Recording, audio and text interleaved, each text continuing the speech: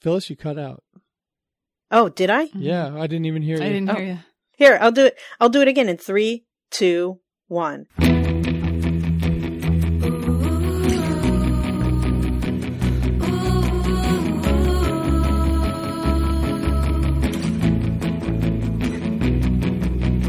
Welcome aboard the Little Red Bandwagon. We're a twice-weekly podcast dedicated to celebrating the radio show turned podcast Too Beautiful to Live. On Mondays, we give you a recap of the previous week's shows, and often on Fridays, we bring on a fan of TBTL to tell us about their experiences with the show and play their favorite segments.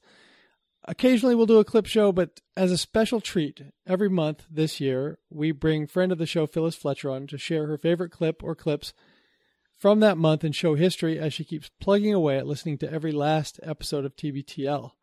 My name is Mike Frizzell. I live in an insect museum in Kyle, Texas, and joining me from the Finney Ridge neighborhood of Seattle is the aforementioned Phyllis Fletcher. Hello, Phyllis. Hi, Mike. Also, I don't want to hog the Halloween candy bag of delightfulness that is Phyllis. So joining us from just up the most dangerous stretch of freeway in North America is Meredith all the way / don't call me Mary Mahan. Hello, Meredith. Hey, Mike. All right. I'm really looking forward to this month's show. I mean, we tried to record yesterday and it didn't work out. I had all kinds of BS going on at the house, and I just made sure that we could reschedule because this one I totally didn't want to miss. We're going to, while we have Phyllis, we're going to be talking about her history with the host of TBTL, Luke Burbank. And it's a story that's needed telling, and I'm glad I'm going to get a chance to hear it in person. We will also get her TBTL history clip from a month of November, not too far long ago. We'll do whatever housekeeping we need to do, and then we'll let you know how to get involved so maybe you can get on the show just like Phyllis does monthly. Phyllis, while we have you, I've been wanting to get this story for a while. We've talked about how you got involved with listening to the show, and that was because you knew Luke from way back in your early KUOW days, and then you ran into him at a public radio conference and sort of like rekindled that friendship, probably made it, cemented that friendship, and then it got you into listening to TBTL. But we want to hear the origin story. Yes. This is way back in the day. What was the year where you decided to chuck your job in, you were a software engineer? Yes, they decided to chuck me. Oh, they chucked you. And yeah. And I chucked the concept of being in software. Okay. So I can't claim huge bravery here. They laid me off first. Uh-huh. Before I got to say I reject you, they rejected me. But did you? It's all good. Did you keep looking for a software job, or did you just on the spot? Had you already been thinking, I want to change paths? I had my epiphany that summer, the summer of 2002, uh-huh. that, I had my epiphany that I should try to work in something that I enjoy as much as public radio, and specifically that I should try to work at KUOW. Mm-hmm. And I did kind of half-heartedly, initially full-heartedly, but then more half-heartedly apply for software jobs. But whenever I would do it, it would just make me feel sick. So I just knew that was over for me. It was like the clearest thing I've ever had in my life. So you were applying for these jobs, but you didn't really want to get them. Well, it didn't seem that way at first. Initially it was like, I still had contacts in the industry who were giving me pretty good hookups mm-hmm. to pretty good interviews. And so I would do them, but it was not really anything I initiated. Mm-hmm. And I would actually go to the interviews, and sometimes I'd even make it to a second interview, but it just wasn't really like when I thought about, man, what if I actually get this job? I'd be like, oh God. So I would apply with the best of intentions, and then I would be like, this is the worst. So, but whenever I would think about and do things in public radio, I would get really, really excited. So definitely that's where more of my effort was going. Were you volunteering at the time at KUOW, or was there an internship? Was there something that was advertised that you jumped on, or did you just just start hanging around the station like, like in the movies. You just, let's give the kid a job. There was definitely nothing advertised. The first thing I did was write to Bill Radke with a resume and offer to be an intern on Rewind. Mm-hmm. And I actually got a very kind rejection letter personally from Bill. So that's pretty cool. I'm glad he acquitted himself well. Yeah, it was nice. But then I was like, well, shoot, what am I going to do? And then I realized, it's not going to be about what I know. It's going to be about who I know. And so I started working my personal contacts to see like who knows someone in public radio. But eventually what happened is that someone at the place where I volunteered, either I must have mentioned my interest or she found out about it or something. And she said, you should volunteer in the membership drive. Mm-hmm. Because I was volunteering at this other place where she also volunteered, but she worked producing the membership drive. So I started there answering phones. And from that, I got my internship, which is what led to my meeting Luke. Mm-hmm. So you didn't... And that was in the fall of 2002. You got an internship with KUOW, not with Rewind. Right. I got an internship with KUOW on the news side. So I was in the same room as the Rewind people. But what was happening with them at that time was they were losing their distribution from NPR. Mm-hmm. And so they were trying to figure out, well, what form is Rewind going to take? How's it going to continue? And they basically had to really trim back their producing staff, which Luke was part of. And so that's what catapulted his departure from KUOW.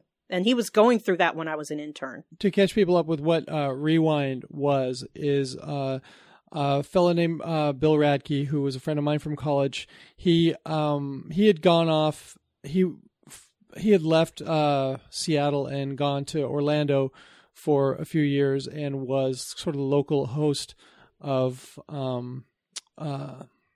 like All Things Considered or whatever. He was kind of the local guy who did all the fill-ins. And then he came back to Seattle. He was a stand-up comedian, and he also worked at KUOW, and he created a show called Rewind, which was a recap of the week's news events. It had some regular segments, and they had some, comedy writing and skits. And he hired John Moe, who's a public radio personality who we've talked about here on this show before, and he also hired Luke, who was pretty fresh-faced out of the UW at the time. So that show was going on, and Phyllis, you were a intern on the news side, so you would run into these guys. But as you said, that show was winding down. It had a nice heyday, and it looked like it might turn into something larger, maybe even a big national show, but it petered out, and now Luke's on the outs, and you're trying to learn the ropes.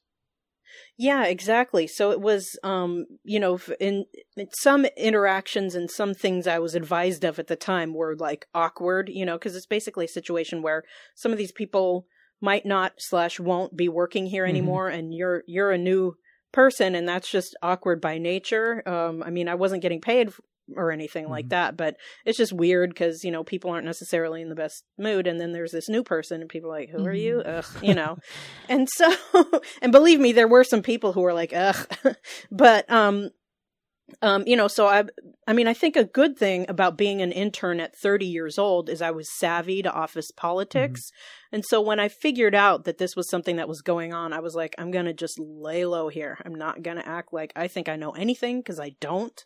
And I'm just here to learn, And so, and I got lucky that when I was just barely starting my internship, I job shadowed someone on election night, 2002. And from that, I picked up my internship. And so I was just barely starting it in November, December 2002. And they were trying to produce a series. They wanted to do a 5-day series, 1 4-minute story each day. Each reporter would produce a story about what they wanted to call first-person race relations. And it was kind of a cool idea because they wanted to do it because it was leading up to some kind of race relations conference that was happening in January. So in that sense, it's a very public radio thing to be like, we're going to have these stories every day leading up to this conference. But they wanted to do something that sounds more like StoryCorps than like a traditional NPR story, where the reporter's voice isn't in it at all. And you're just interviewing some person in depth about their experience with how their race has shaped their interactions with other people and their life in Seattle. And I came up with 2 ideas, and the one I ended up going with, I didn't think they would let me do anything since I was just an intern, but I pitched something and they were into it.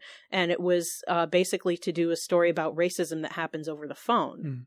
And they gave me a lot of things, a lot of tips and advice to make it, you know, kind of like a public radio type approach to it. And what I decided to do was I was able to find a study that says that 90% of the time you can tell someone's race over the phone. And then I just did man on the street interviews and asked people about times that they had been discriminated against over the phone. And it was really fun and really interesting. And I think about that story a lot when Luke and Andrew talk about how much they hate doing man on the street. And I understand, and I've talked about the things that are hateful about doing it, but the thing that's great about doing it is how unpredictable it is. And if you hit on something that someone cares about, they'll give you amazing stories. And so that's what I did. And so I lined up all these cuts, you know, just short sound bites of audio, of people talking about this stuff. And I put it in an order that I felt like made sense. And I was working with an editor who was giving me guidance, and it was really, really coming together nicely. And they said, you know, all these stories are going to have music in the background to kind of tie it together. And they said, you need music. And they said, basically, there's one person here who works here who's cool, and that person is named Luke, and you need to go over to Luke and ask him for some music, because we know he'll have something that'll work really well for this story. And I had heard of Luke, and I had even seen him do stand-up before, because I was such a hardcore KUOW fan and Rewind fan specifically that I went to one of their stand-up nights they had one time, where they had Bill and other people who work on the show doing stand-up, and it was really good. And I was like, oh man, this guy is cool. You know, I'm like a nerd who's older than him, and I have to go over and ask him for music. Yeah, but Phyllis, you get carded, so... That's true. You still get carded. I did find out eventually. Yes, I got carded even just a couple weeks ago. I did find out that he never was sure what my age was. So I didn't know that he didn't realize that I was older. You know, so I went over, hi, you know, and he was like, oh, sure. Yeah. And like, I mean, he could have said anything. He could have been like, I'm busy. Who told you to ask me? Like, what, you know, there are many, many, many passive aggressive ways he could have. Don't you know I'm Walking off. Dead here? Don't you know? I mean, you know, who knows what he was even doing when I interrupted him to ask. And those kinds, even though they're little things, those kinds of interactions when you're an intern can mean everything. And I found that out the hard way with other people. But he was nice, and he very quickly gave me this music that is very part of why I was so touched years later when I thought about this is after I started listening to TBTL, I realized that some of the music he gave me, it's his signature music. And he's even talked about some of it on the show, that, you know, how much he loves this particular music he gave me. And it really did make the story move along in a way that was completely appropriate for the story. And he barely even knew what the story was about. He just knew that I was coming over asking him for music, and he just gave it to me. And people can be really territorial about their music, you know, music that they feel like is their signature sound on the air. And I get that. And he was just so generous with it. And I was asked to say something about him for his 40th birthday on the Livewire podcast. And I told that story because I knew people who would be listening to that part of the Livewire podcast would be, you know, hardcore public radio nerds and hardcore Luke nerds. But also because I really think it's an embodiment of something that I've heard him talk about, and something that, you know, to me, this is evidence that this is how he actually lives, which is, it's not, you know, if you're nice to people, it's usually not going to cost you anything. And it can be something that not only can really help them out, but you just never know. It might help you out later, but that's not the reason to do it. You should just do it to be nice, and to be generous and to show people that's a good way to be and to actually help the other person. And he really, really did help me out in a long lasting way, because years later, people still love listening to that story. And a lot of it has to do with the production elements and how it was, the music really helps it along. So I've never thanked him for that to his face. I know he heard that message and played it, in the Livewire podcast. But it's just so funny how so many of these relationships that I've developed and strengthened through TBTL are mostly not face to face. And I've obviously listened to thousands of hours of Luke and Andrew and Jen too. And then, when I actually see him, it's neat because we have things to talk about, but the amount of time I've spent with him in person has mostly been on the air, and you've heard most of it, and it's been not that much, but it's still really, I hadn't really even important thought to of me. that.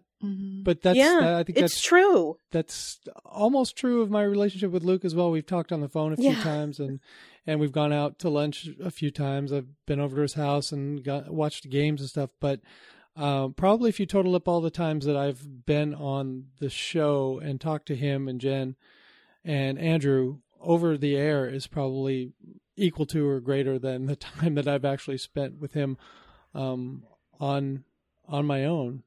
Well, and that's part of the beauty of the whole Stens community too, right? Like, most of us don't know each other in person, but we're all good friends. Absolutely. I feel that way. And that's part of why it was so neat to run into Luke after all those years. Cause here's someone like I was definitely aware of.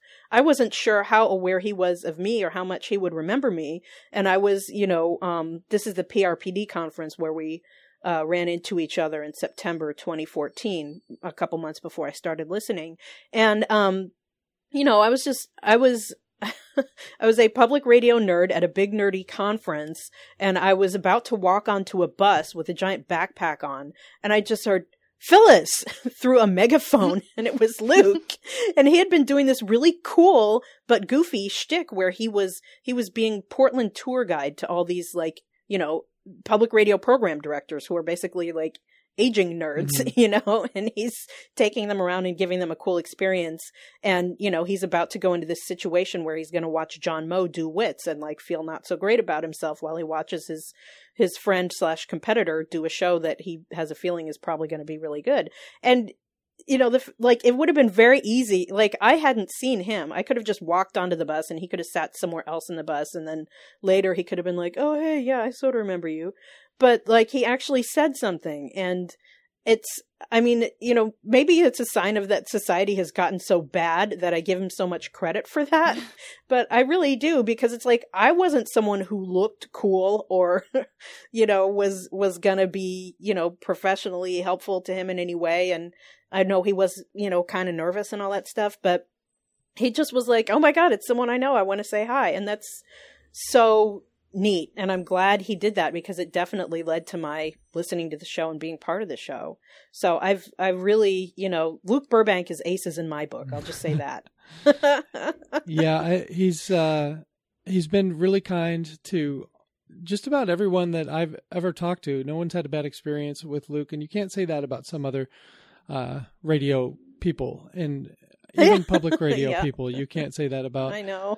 So he deserves any success that he's experiencing, just from the way he's treating people. But Jeremy, let's play that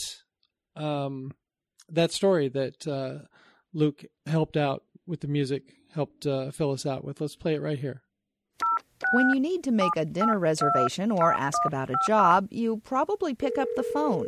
If you're Black, you may find that making a simple call involves an extra step. Hello? Hello? Hello? Hello? Researchers at Stanford University say Americans can accurately determine someone's race 80% of the time based on the sound of a single word. Hello? Hello? Hello? Many African Americans say this leads to linguistic profiling, which often results in poor service and racial discrimination. As a result, many blacks make a conscious effort to change the way they sound on the phone. That's the focus this morning as we conclude our week-long series on race in the Pacific Northwest. I don't know if I'm consciously trying to sound white, but I know I'm consciously not trying to sound black. I know people can tell over the phone. I mean, it's in the voice. Black people have fuller lips, rounder noses, almond-shaped eyes. Their hair shape is different, so your voice is going to be distinct also. Definitely, I wouldn't just call and say hi. I'd say, hi. Bring my voice up a little bit. And a lot of times I think that that's not what they expect from a brown person, so it's easier for them to assume that it's someone we should give some respect to. When I call like hotels, like if I'm staying at a hotel or something, I kind of lighten my voice up. Hi, this is, you got to sound professional, or they're not going to give you the time of day. That's what I think. The response is more patience, more respectful, of course. I've heard my stepfather alter his voice to call in about maybe a delay of payment on a bill. And I never asked him about it because I always figured this is something he had to do to make it. He basically straight up tried to sound like a white person to get some business taken care of. Being in Seattle, I know if I want to go to someplace in Bellevue, I definitely use my white girl voice. Hi, this is Cynthia. Just real bubbly, just cheerful. If I want to make a reservation, it's... Hi, this is Cynthia. Can I have reservations for 4 tonight? Thank you. Have a good day. I just raise the octave, just take the bass out of my voice. Hi. I had made a call one day, and it was to a Caucasian male, and he asked me if I was a black man, and I was like, yes, I am. I was like, does that have anything to do with this call, sir? He was like, no, but I don't want to talk to you, and he hung up in my face. I think all black people have to learn to sort of play a certain role, put on a certain mask in different environments. It's like something we turn off and on all the time. I think most people of color, you're going to change the sound of your voice to sound more like what's the dominant culture. Like, oh yeah, I was calling my friend's job the other day. And when I call him, I just have to, say, hello, may I speak to Thomas? Even when you call the police, you have to sometimes change your voice so they'll be more apt to come on time. It's just kind of like a survival mechanism. Seattle area African Americans, in their own words, as told to KUOW's Phyllis Fletcher. Over the weekend, local officials and community leaders will host a special conference on race relations. Information about the event is available at seattleconference.com. You can hear all of this week's Morning Edition stories about race on our website at kuow.org. Phyllis, when you had that idea, had you recently experienced some of this, or is it just something that you heard people talk about? Did people that you were related to or friends of yours experience this phone racism? For whatever reason, my brother and I had been talking about it recently. I think that's why it was on my mind. I'm sure it's never happened to me because in the spectrum of voices, I quote unquote sound white to most people, I'm sure. You're Becky? I guess so. I can do a really good Becky voice. I did it on KUOW last week. It was really fun. But my brother was, I don't know how we got on it, but he and I were talking about how he had tried to sound white to get apartments. And sometimes it at least got him there, but sometimes it didn't. And it's interesting because this is something that's also been exposed by Crank Yankers. Mm-hmm. They put on different, super underrated show, by the way. Yeah. I agree. When I had my internship or my fellowship at NPR, I had no TV, and so I was constantly ordering DVDs from Netflix to watch on my computer. Mm-hmm. And I remember I watched the complete Crank Yankers, their oeuvre, when I was at NPR. But Phyllis, I don't know if I know anyone else who would appreciate Downton Abbey as much as you do, and then also be a huge Crank Yankers fan. I am very familiar with their entire catalog. And a big part of it is putting on exaggerated ethnic voices and calling rental listings to find out what they have. And their answers would change based on the exaggerated ethnicity the comedian was portraying. And so my brother had been through that personally, and I just thought, that might be that, combined with the reaction of the KUOW reporters when I said my idea. It made me think that it was a good idea because they hadn't heard of it before.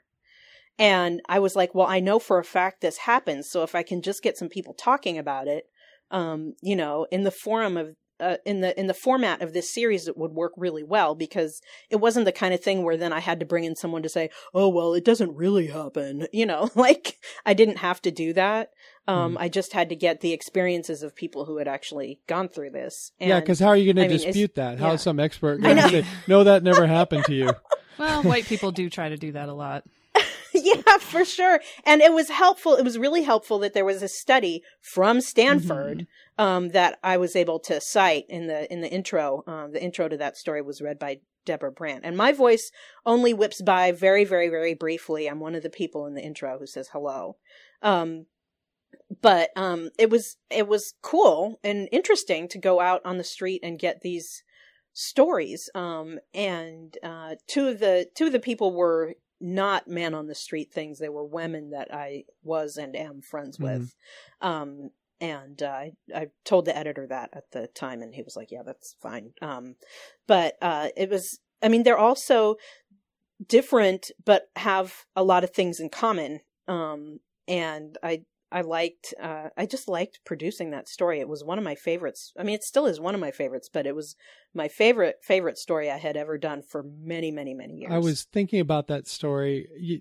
You sent it to me a couple days ago, and then yesterday, after I had to cancel our recording, I was watching an ad, and it was for Discover Card, and I have a Discover Card, which I rarely use, but I've had it for years and years and years, and I felt kind of icky about having it because the main feature of the ad was, if you call for customer service, you will get someone in the U.S. Oh, and I thought, I don't give a right. Just give me somebody who's gonna help me out, Right. And but I told Emily about it. She's like, yeah, I heard another company advertising that, and I'm saying, This is very Trumpy to me. This is very it feels icky. Yeah, it's risky, and it is potentially alienating to. I think that a lot of companies, when they produce commercials like that, they're thinking about the most vociferous complaints that they feel like they deal with, but they're not thinking about obviously that's a slam against South Asian customer service centers, and what about all the customers they have of South Asian descent? Well, and what about the people from South Asia who are Americans, right? Yeah, totally. What they're saying is you'll get a white person. That's what they're saying. Yeah, and they're talking about people who sound like their parents or their grandparents, and it's it's totally rude. Just say all Beckys all the time at our customer service. Boo.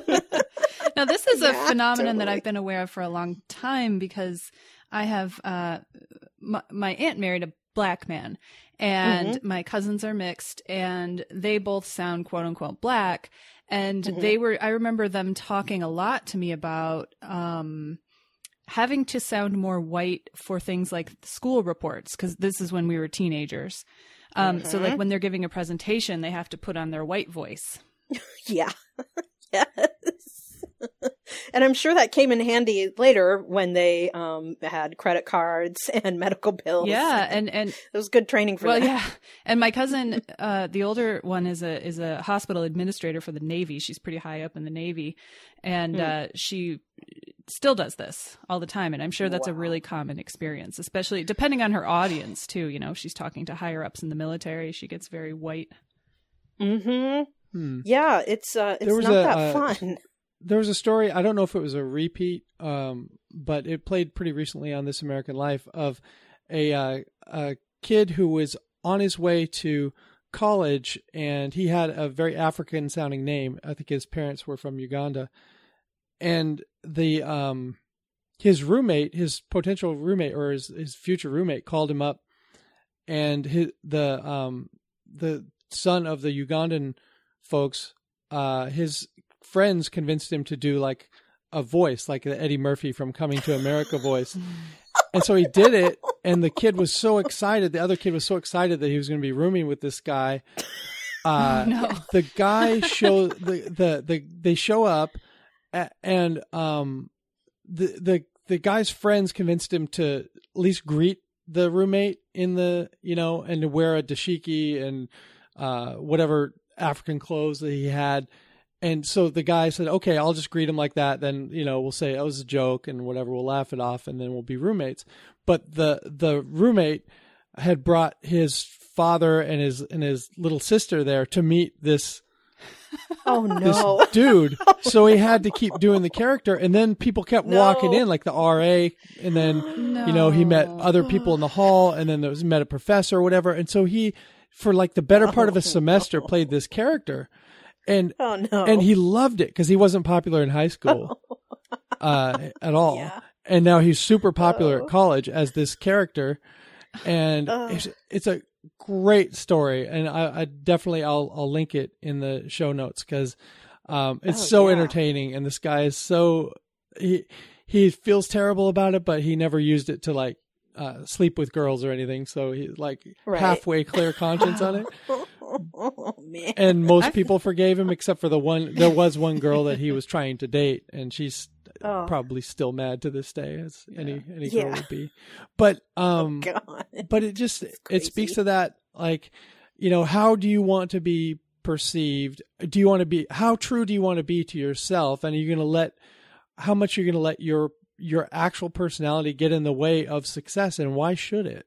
Yeah. Mm-hmm. I've got a little story about that. So we have a friend from Duff's work. I'm not going to put him on blast by saying his real name, but he was looking for a new job and was putting out applications. He's from Armenia, has a very Armenian name, and he wasn't getting any calls back, even though he's very, very qualified, good experience. No calls. He changed his name on his resume to Jack. Calls. Mm-hmm. Oh. And he was hired at the place where Duff works as Jack. Everybody there knows him as Jack. And it's fine, except for when, my heart hurts for him. He kind of brushes it off. I don't know how he truly feels about it, but we became personal friends with him and his wife.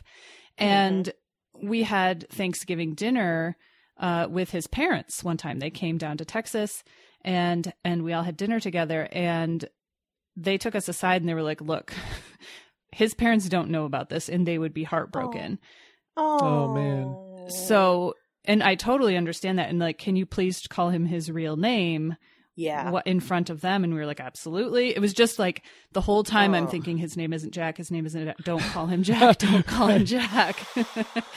Yeah. And so now it's interesting when those worlds blend, because a lot of the friends are work friends and personal friends, and some people know him as his real name and some people know him as Jack. So it gets a little bit confusing, but I haven't slipped up once yet. So fingers crossed. That's great. But I just feel sad that he had to do that. You can always say, Meredith, that like we're Americans, we call everyone Jack. It just means buddy. Yeah. Yeah. Hey, pal. Listen, Jack. Oh. I was just being a jerk. I'm sorry. Yeah. I call everyone Jack. Right. Yeah. So, Phyllis, that more or less wraps up while we have you. So now you have your actual clip, which is from just a couple years ago, right? Yes, I'm so excited about this. I do believe this is the very first TBTL I listened to. There were two that got me hooked, and I think I listened to this one first. Mm-hmm. Going back, I went back into my personal archives to verify that. And that consisted of scrolling back up in a Facebook thread I have with Andrew. So I was on, KUOW, again, Bill Radke show. This time it's called Week in Review. It's every Friday where you have those little news roundtable things, people talking about news of the week. And, this was in November 2014. And, it was my first time seeing Luke since I had run into him at PRPD. And I was on with him, and it was really fun. It was awesome. David Burbank was there. Carrie Burbank was there watching off in the side room. That's great. Yeah, it was neat. So I got to meet them and say hi. And Luke and I talked about Howard Stern a little bit after the show. And then it was like, I really got to listen to this guy's show. And Tom Magliazzi had died recently. And they had done an obit of him. And so I finally listened to it. It was, I think by the time I was listening to it, it was a couple weeks after it was actually on. But I loved it. And there was a particular point that Andrew made that I ended up writing to him about and saying, oh my God, that was so funny and so true. And so in this episode, they talk about Tom Magliazzi and his personal story, but then they pivot to Car Talk in the context of public radio and what it means. And so this is a very, very special LRB today because it's a very public radio and very nerdy. Mm-hmm. But this, believe it or not, when you listen to it, this is the conversation that had me go, I have to listen to more of this show. This particular part of episode 1722 from November 3rd, 2014. I have said probably for the past 10 years, and I wonder if maybe somebody who I admire a lot said this one time, and I'm copying it or not, but for a long time I've always said, you know what, if Car Talk came around today, no public radio program director would put it on the air. Or certainly not any of the big wig stations, and certainly not NPR. If NPR was exactly the same, but there was no Car Talk, and we didn't know what Car Talk was, and then somebody, then Tom and Ray sent a tape to, NPR, would NPR put that show on the air? And I've always said never would that happen. And now today, I don't. Maybe I'm rethinking that a little bit because of, learning a little bit more about how they came to be and how they were just like a small, and I kind of knew this, but knowing that they came to be because they were a local show that then became a segment on, Weekend Edition, which then blossomed into something else. I guess we see that happen in public radio from time to time, but it's just so hard to imagine NPR these days saying, hey, there's these two guys, it's so much about their personality. It's like totally personality driven. They laugh their ass off all the time with these heavy Brooklyn accents. Let's give them primetime real estate on Saturday mornings. I think I think they have Boston accents. Oh, what did I say? You said Brooklyn. Oh, yes. Obviously it's Boston. Sorry. No, I wasn't correcting you. For a moment I thought, well, maybe they were from Brooklyn before they moved to Boston. But yeah, definitely lest we get a bunch of sharpshooters. I'm not sure if the wise person you're thinking of is me who said that to you, but I have for years and years, really ever since I did that show, The Bryant Park Project, which was supposed to be for NPR this big, bold endeavor, which I didn't think was really bold enough ultimately. I have always used Car Talk as an example as a way to explain what I think is wrong with the way most public radio shows get created at a network level. So like a show that gets made by NPR or a show that gets made by a number of other large entities that create these shows. They go get a bunch of money from the Corporation for Public Broadcasting, and then they decide to make a show. And they almost always, in my opinion, reverse engineer the shows. And the shows that are good and interesting are the shows like Car Talk that – and by the way, I wouldn't describe myself as a huge Car Talk fan. Like, I have listened to some of it in my life. It was never a priority for me. I never hated the experience of listening to it, but I never sought it out. And I would have no problem changing the channel when Car Talk was on. That being said, I think the show was really genius, and I think that this is how I would always describe it, as a way of talking about how bland I think most nationally created programming is. If NPR decided to start an automotive show right now, they would go, well, we need somebody in Tokyo, and we need somebody in Detroit, and we'll get somebody from Car and Driver magazine, and they would just go ahead and they'd put together all of the most sort of obvious and relevant people, and they'd call the show what would they call? What would NPR's automotive? What's that? Speaking of cars, or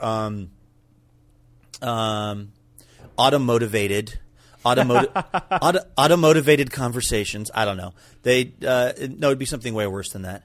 And they would just create this show that would be like a million other shows they've made across a variety of spectrums, whether it's their attempt at making sports shows, whether it's their attempt at making youthful morning shows like the Bryant Park Project, whether it's their attempt at making a pub trivia quiz show like Tell Me Another, which I'm sure is a fine program, but it's like I feel like with that show what they did was, and the host of that show, Ophira Eisenberg, I think is great and funny and interesting. I know her, but I feel like that show, like many shows I've worked on for NPR, was they just took one of those like Google information clouds and they just went with like the three biggest words, which was like people like pub trivia and people like Jonathan Colton and people like beer. And then they just said, let's do that. And it's not really actually a bad idea, but it's like if you went to NPR now, like you said, Andrew, and you said, no, I got your automotive show, and it's just these two dudes, they would just laugh you out of the place.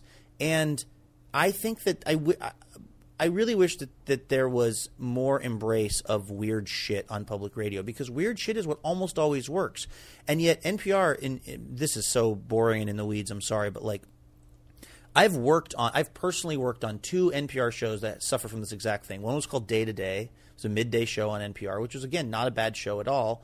But it was like they said, well, they reverse engineered the idea of a show and made this show, and it was completely fine. But then eventually they canceled it because it wasn't really catching on the way they wanted. And then that other thing, the Bryant Park Project. And I don't understand if they look across the landscape at that shows that are popular. There are things like Car Talk. There are things like Radio Lab, which was Jad Abumrad and Robert Krulwich working in the basement of the radio station like overnight when nobody needed the studios to make this thing. You know, all of the stuff that seems to me to really be interesting and to stand out, it's almost all of it, with the exception of like Morning Edition, All Things Considered, which were created through the typical ways, and actually, weirdly enough, Wait, Wait, Don't Tell Me, which was created through this machinery and then somehow managed to take off. But with those exceptions, they rarely create anything that's really that interesting and dynamic. It's never anything as interesting as Car Talk. But I would think that at some point they would realize, like, we need to let more of the weirdos into this, because when we let the weirdos do it, it turns out pretty well, and Car Talk was evidence of that.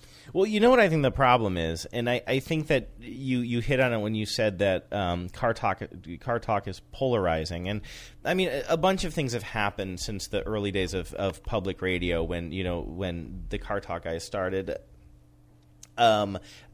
It was a much wilder day there for public radio stations, and then eventually the network they would create, NPR. And the one kind of caveat here is when you realize that Car Talk was created at a local radio station during an early age, because it was on the air 10 years before it was picked up by NPR in 87 as a segment, which means we are talking about a show that would have started in 77 or 78 on a local public radio station. Local public radio was much more local and weird back then.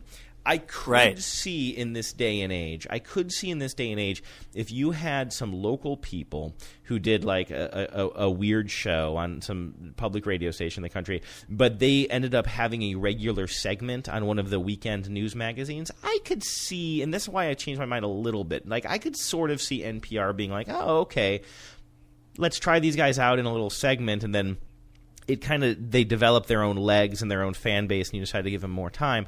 But this idea about them being polarizing, I think it really speaks to and it's not just NPR or public radio writ large, it's radio writ large, but there is something specifically about personalities, and you don't have a lot of room for the personality on public radio these days. You could say, you have them, obviously. You have Ira and all the people in kind of the This American Life universe, but even them, they still pretty much play it like, pretty straight and scripted and whatever, and we like the personalities that they are, and I don't want to turn this into a conversation where it sounds like I'm just like bashing on public radio all the time, but even the personality that you do hear a little bit is much safer and just literally scripted.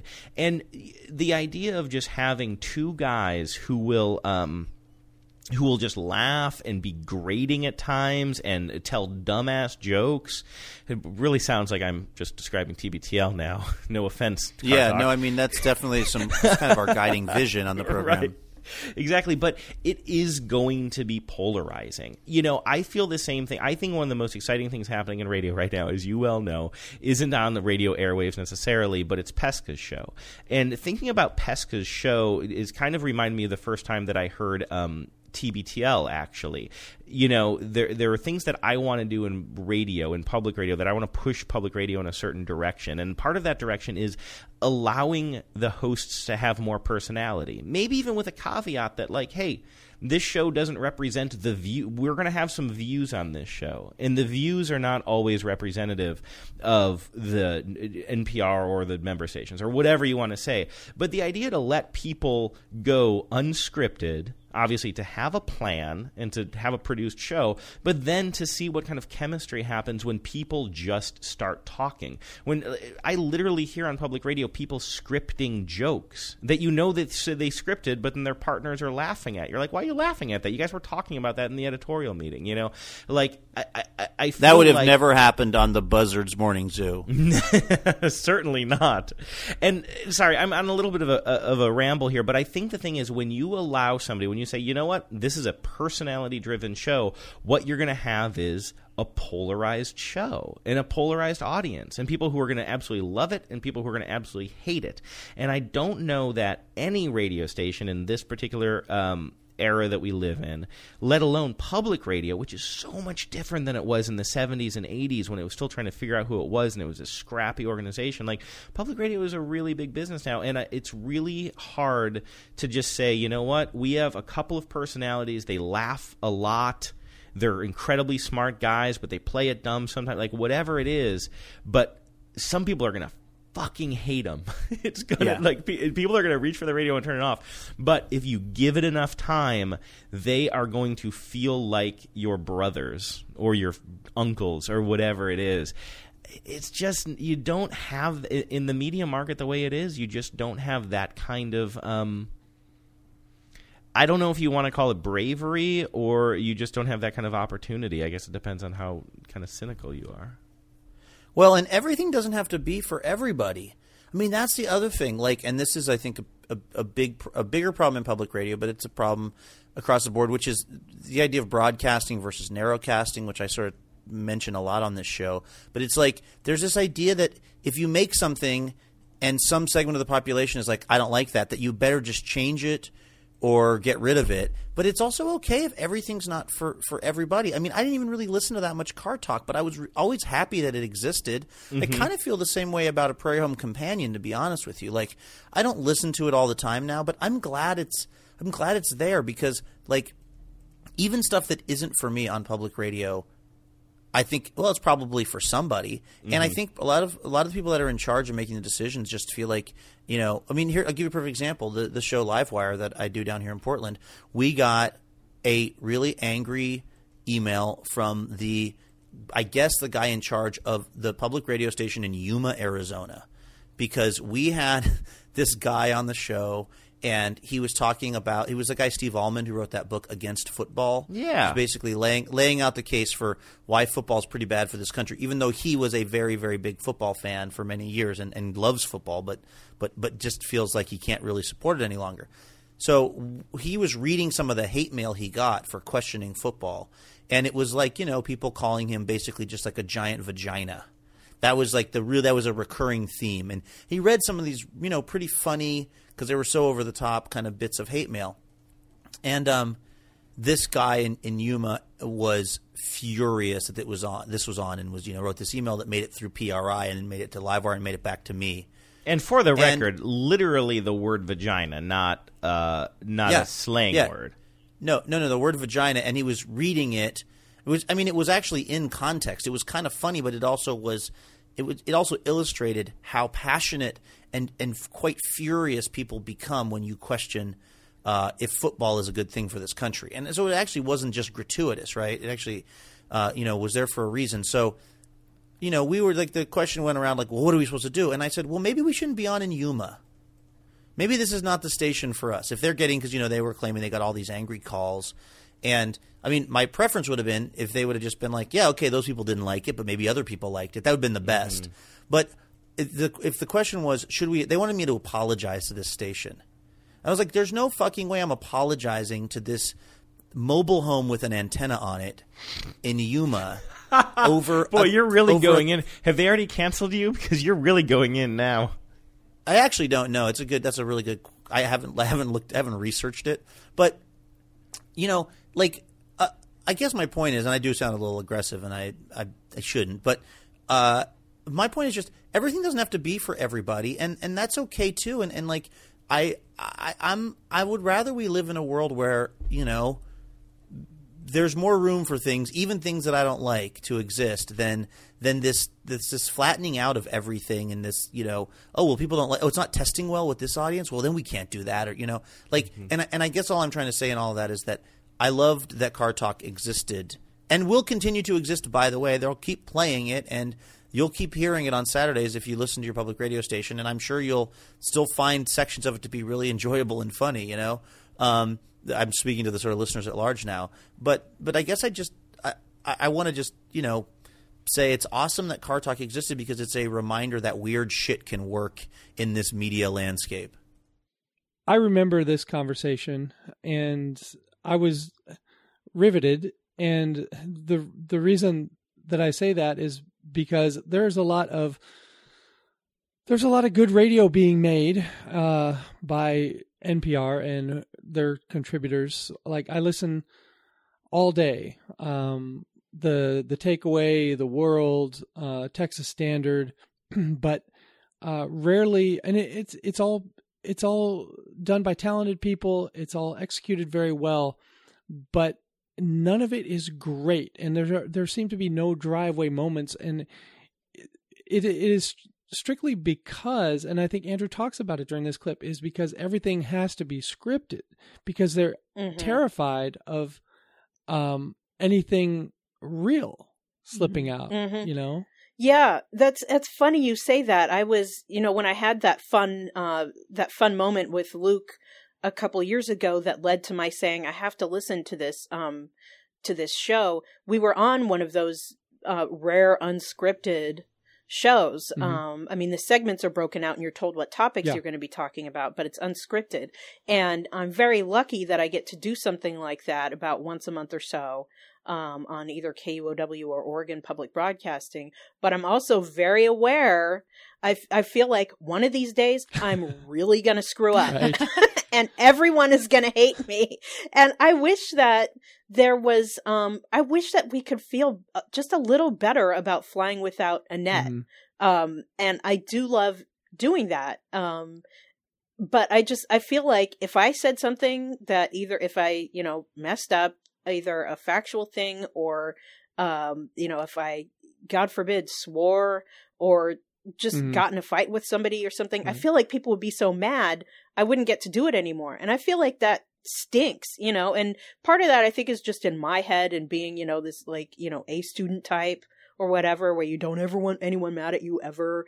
But I feel like it is a really inhibiting force in public radio. And that's partly why I love so much Andrew's joke of, if they had a car show today, they'd call it Speaking of Cars. That is literally the first thing that I texted Andrew about in a Facebook message thread.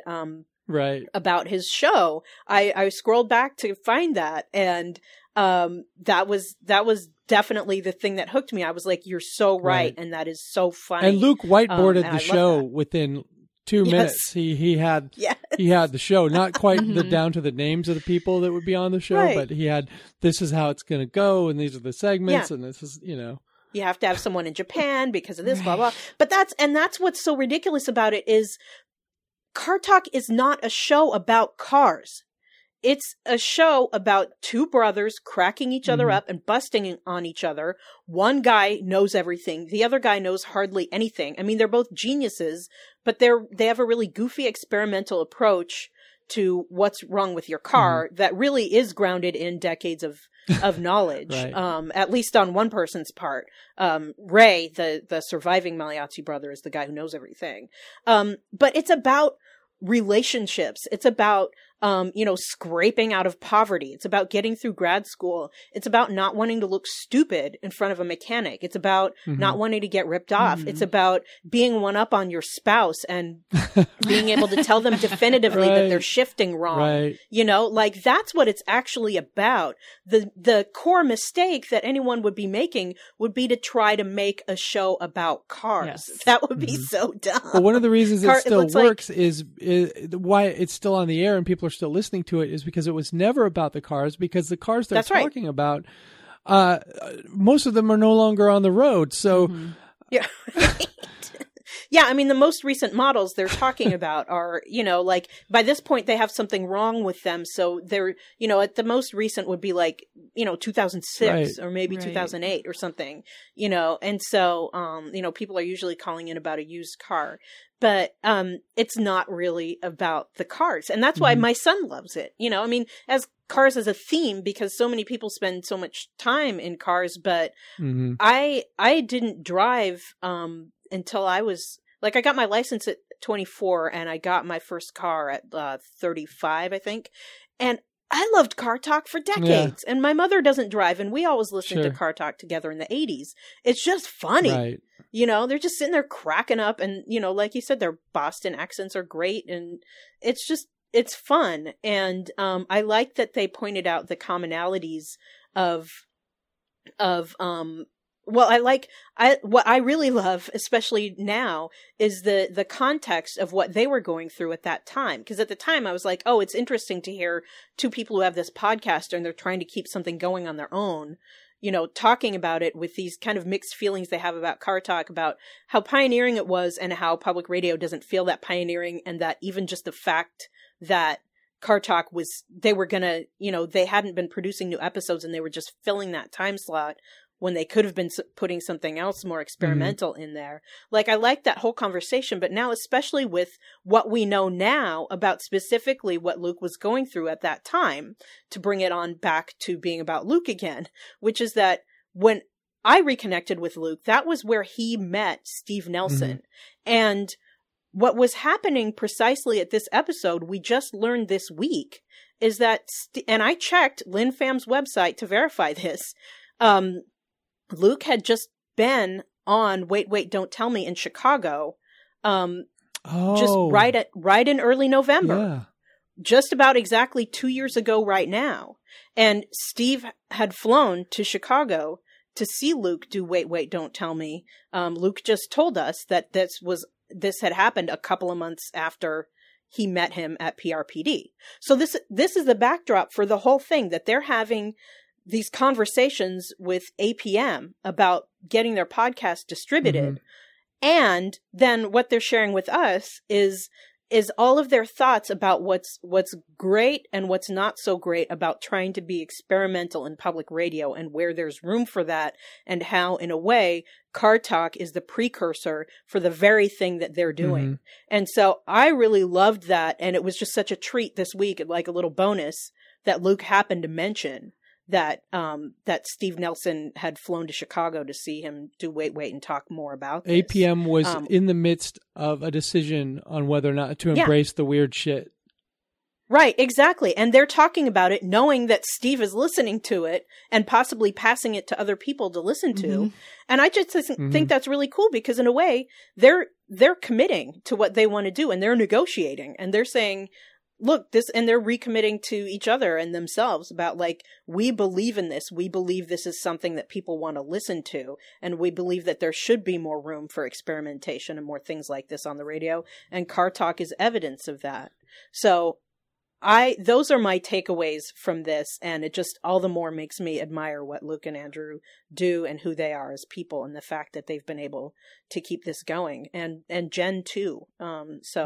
Props all around. Well, I wonder how much the self-sustaining nature of TBTL played into APM even wanting to be involved with them, because everybody's got a podcast, right? Every middle-aged white guy has a podcast. But how many are actually sustaining to the person who does it? And how does that happen? And how it happens is that people are passionate about this show. It is a weird phenomenon Yes. But I remember I was having lunch with Luke when the show was still on Cairo, and we were talking about how it's not going to be long for the radio, but we could both tell and see from where all the support was coming, all over the world. And the people that were into the show were so into the show that the fact that it wasn't pulling any ratings at all on Cairo really weren't going to matter, because he was building something that was going to be portable. And he, once they got fired, he proved that it was portable. And the TBTL-a-thons proved that he could sustain it. And APM had to look at that and go, nobody's able to do this. Nobody not famous, is able to do this. So there has to be something special here. And I bet it was just totally confirmed when Steve Nelson shows up to the Legion Hall and there's just all these weirdos, Yes. just getting drunk off their ass, and, strangers, people have never met together, and they're getting together and they're just laughing and having a great time like they're best friends. Yep. That didn't happen with Wits. Yeah. Yeah. I think it's it's fantastic. It was great timing and great insight by Steve, and to say like, hey, we're going to make this part of a brand, and you can cross promote. We'll have our other stuff cross promoted on your podcast, since yours goes out daily. These others go out less often. Yeah. But that's really smart too. So it's not even just about like, what are they bringing in as far as being self-sustaining, but how can they promote the other things? I think it's really, really smart. And I'm just so glad he did that. Oh, goodness. I get pretty passionate about public radio. So I know you do. I know you do too as well, Phyllis, but of course. I would say, overall, when I'm listening to public radio, I'm happy and I'm glad it's there. And like Luke said, even shows that aren't for me, I'm glad they're there for someone. But it always frustrates me when I see that, when I know that the person that's speaking, I might even know that person from meeting them and from talking to them before. It's frustrating that their personality isn't coming through. Phyllis, you know a lot more people. You know a lot of people in Seattle public radio. Are you ever frustrated that people don't know them better because they're always part of a they're in a little bit of a jail? Well, I feel like overall, I have my whole master theory of public radio, which is that a lot of public radio stations were not necessarily newsrooms for most of their existence, and their transition to newsroom, or their creation of a newsroom, is relatively recent in their history. And that has drawn a combination of all kinds of people. Some people do want to show more personality, and some people do show more personality. Some people are very, very serious news people, and they don't believe their personality should be part of anything. Right. And I think that it's good to have a mix, I kind of like that there's a mix and people who have different approaches. And I hope that we keep having room for all of those different things. But for people who want to show more personality, I wish and I hope for them to have the opportunity to do that. Right. And I want it to be something that's embraced by their employer and isn't like, oh, you done screwed up now, right. Which I think is what everyone's afraid of, and why people do keep it kind of buttoned up. I do too. And I mean, even when I think about the history of TBTL, even though we learned a lot about Luke and Jen and Sean, there were certain things, maybe more so with Jen and less so with Sean, that they did keep private, but they felt comfortable revealing enough of themselves that we did really get to know them. And that's what made the show enduring. So I think that there's room for a lot of conversation about like, what part of the mission are we serving and how much of we're doing is supposed to endure and how much of it is supposed to be informative and fleeting. It's a whole thing you can get sucked into. But I think another aspect, and this is something that, to pull back the curtain a little bit, Meredith, I see you have a note on, is about the whole thing of who are you speaking to? Mm-hmm. And the Garth Brooks thing. Luke has talked about this a few times. What's your thought on that? Well, yeah, because I think it was Garth Brooks, wasn't it? When he was on the Bryant Park Project. It was Kenny Chesney. Yes, Kenny Chesney. Okay, oh, Kenny Chesney. Oh, yes, you're right. You're right. And so he wanted to play some music or something, but it was like, well, we can't say anything bad about Kenny Chesney. We can't offend the Kenny Chesney fans. Right. It's like, yes, that's so irritating to me because there are some clear lines you can't for journalism, right? There's right. Clear journalistic standards about opinions rather than news. Those are two different things usually. Mm-hmm. But something that doesn't matter at all, like Kenny Chesney music, take a stand, Yeah. like have some personality, have an opinion on this. It doesn't matter. And if you offend those people, if they're that thin skinned, they shouldn't be listening to the radio. But those are going to be the ones who send all the mail, I'm sure. Right. Yep.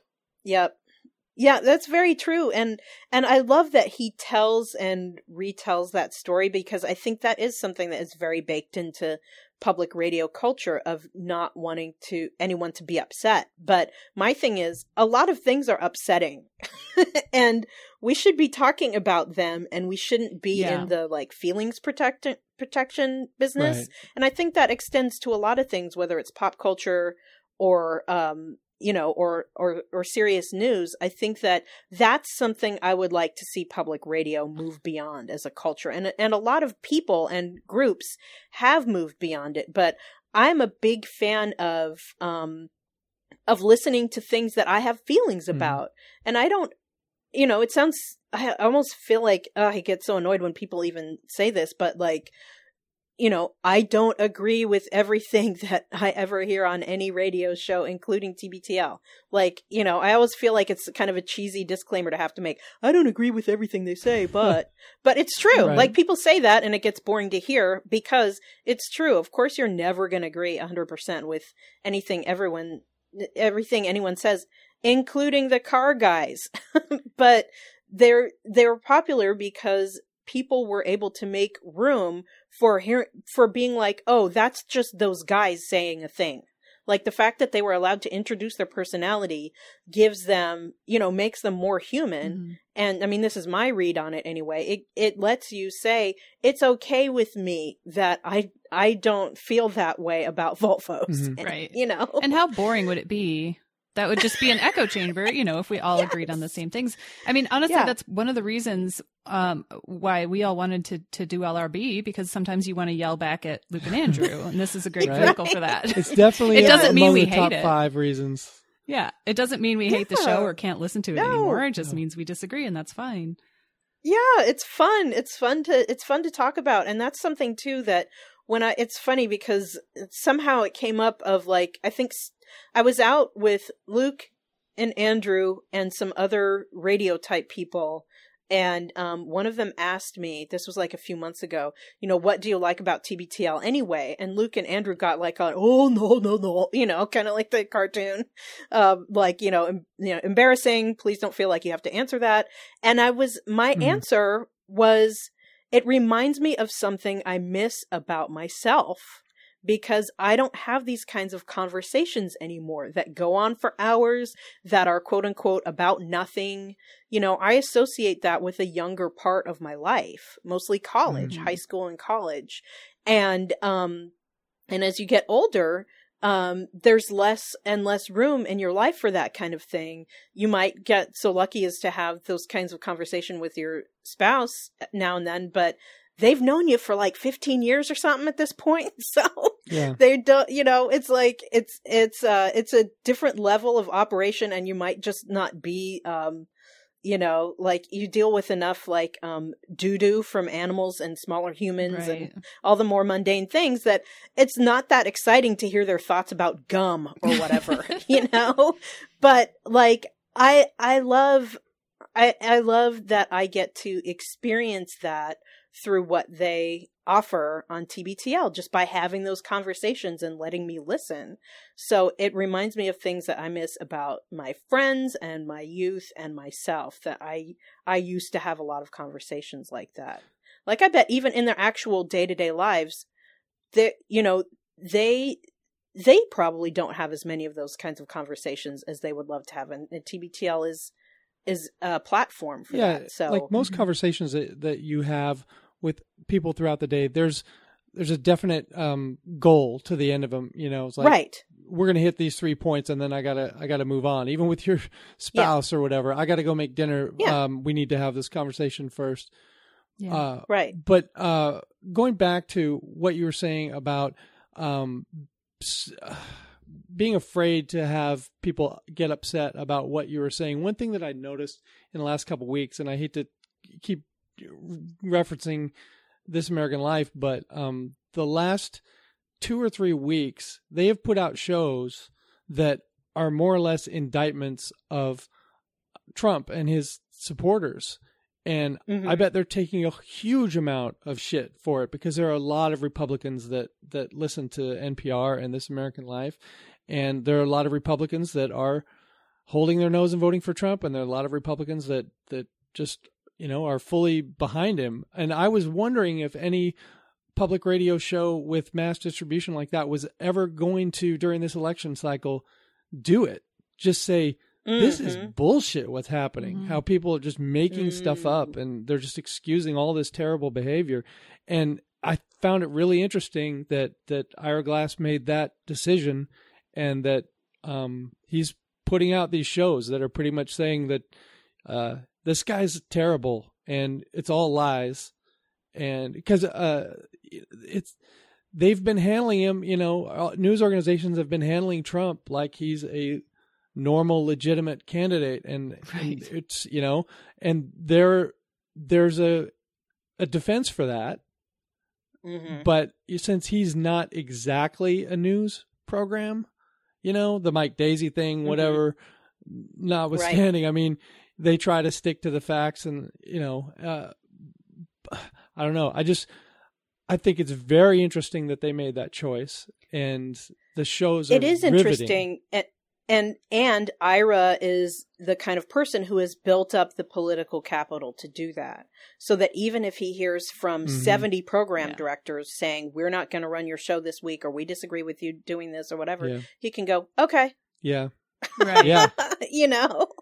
And that's got to be a nice place to be in. Well, and Mike, you were talking about driveway moments, and I know that's something NPR pushes hard in their fun drives. And I haven't had that experience in a long time with any show other than This American Life. They're so good at presenting entertaining content that is also thought-provoking and sometimes makes you really uncomfortable. And that's the kind of thing that will keep me sitting in my car listening. Usually it's on a podcast, which means I could just turn it off and bring it inside and listen to it. But I will sometimes still just sit there and listen to the podcast until it's over, because it's riveting. And he's got enough power that he can say, you don't like it? Okay, fine. Don't carry the show. Yep. Also, but a lot of people don't have that. Yep, that's right. We're always looking for more driveway moments in Texas because the air conditioning is so nice that we don't want to get out of the car. So yeah, it's true. Yeah. You have to make your way through all those bugs. Yeah, exactly. I'm not looking forward to getting out into this insect-filled atmosphere. Anything else on this tape, guys? I don't think so. That does it for me. All right. Housekeeping.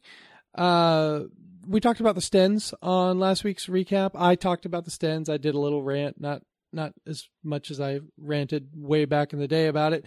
But I don't know if we've already posted some new rules or have even talked about it. I know Jeremy was putting together something to kind of clean up the activity on the Stens so that we'll have a more enjoyable experience. So. And nobody who's listening to this show is a problem. So no, and we're not saying don't post. We're saying no. Check out the other posts. Not at all. Make them relevant. Meredith, I want to know. Eddie had a costume. Yeah, What was he? Chewbacca? Chewbacca, yeah. That was such a cute picture. We need to put that up. Okay, that was a last minute decision. I bought that on Halloween, and I had gone over and over in my mind whether I was going to get him a costume at all. Because some people think it's kind of cruel to an animal to dress them up, and I don't dress the cats up for that reason, because cats are a lot less forgiving about those things. They don't want to please me. They won't sit there for a treat and look pretty. Eddie, I calmed him down quite a bit. We went to the pet store and picked it out, and I tried him on him a little bit, which was fun. And then I had him kind of calm down. That's why the picture, he's like lying down, kind of looking half. It's great. He gets a little massage that calms him down, and then I gave him some treats, and he was very compliant. And it was like a little sweatshirt, so it just kind of went over his arms, and then it kind of had a Velcro down the middle, and then it had a hood on. So he's just a little Chewbacca. He didn't leave it on for very long. Oh, so you didn't put him on a leash and greet trick-or-treaters or anything like that? It did. It had sort of a sedating effect on him, and it might be like the Temple Grandin hugging thing, because he barely wanted to move. He was either petrified or just very relaxed, because he would barely get up. Oh, so I didn't want to keep, in case it was a negative experience for him. I took a few pictures and then took it off. Oh, it was adorable. So let's not forget to post that. How to get involved? Go to littleredbandwagon.com. Our show Twitter is at LRB Podcast. Email us at littleredbandwagon@gmail.com. Voicemails 802-432-TBTL, 802-432-8285. And Phyllis, this is my favorite. I know I say that almost every time. But this is some stuff I'm pretty passionate about, and I was glad we got a chance to go over it. And I loved your clip. Yeah. So thank you. Thank you. And Meredith, you want to get us out of here? Sure. Until next time, this is The Next Party. And we love you, Jen.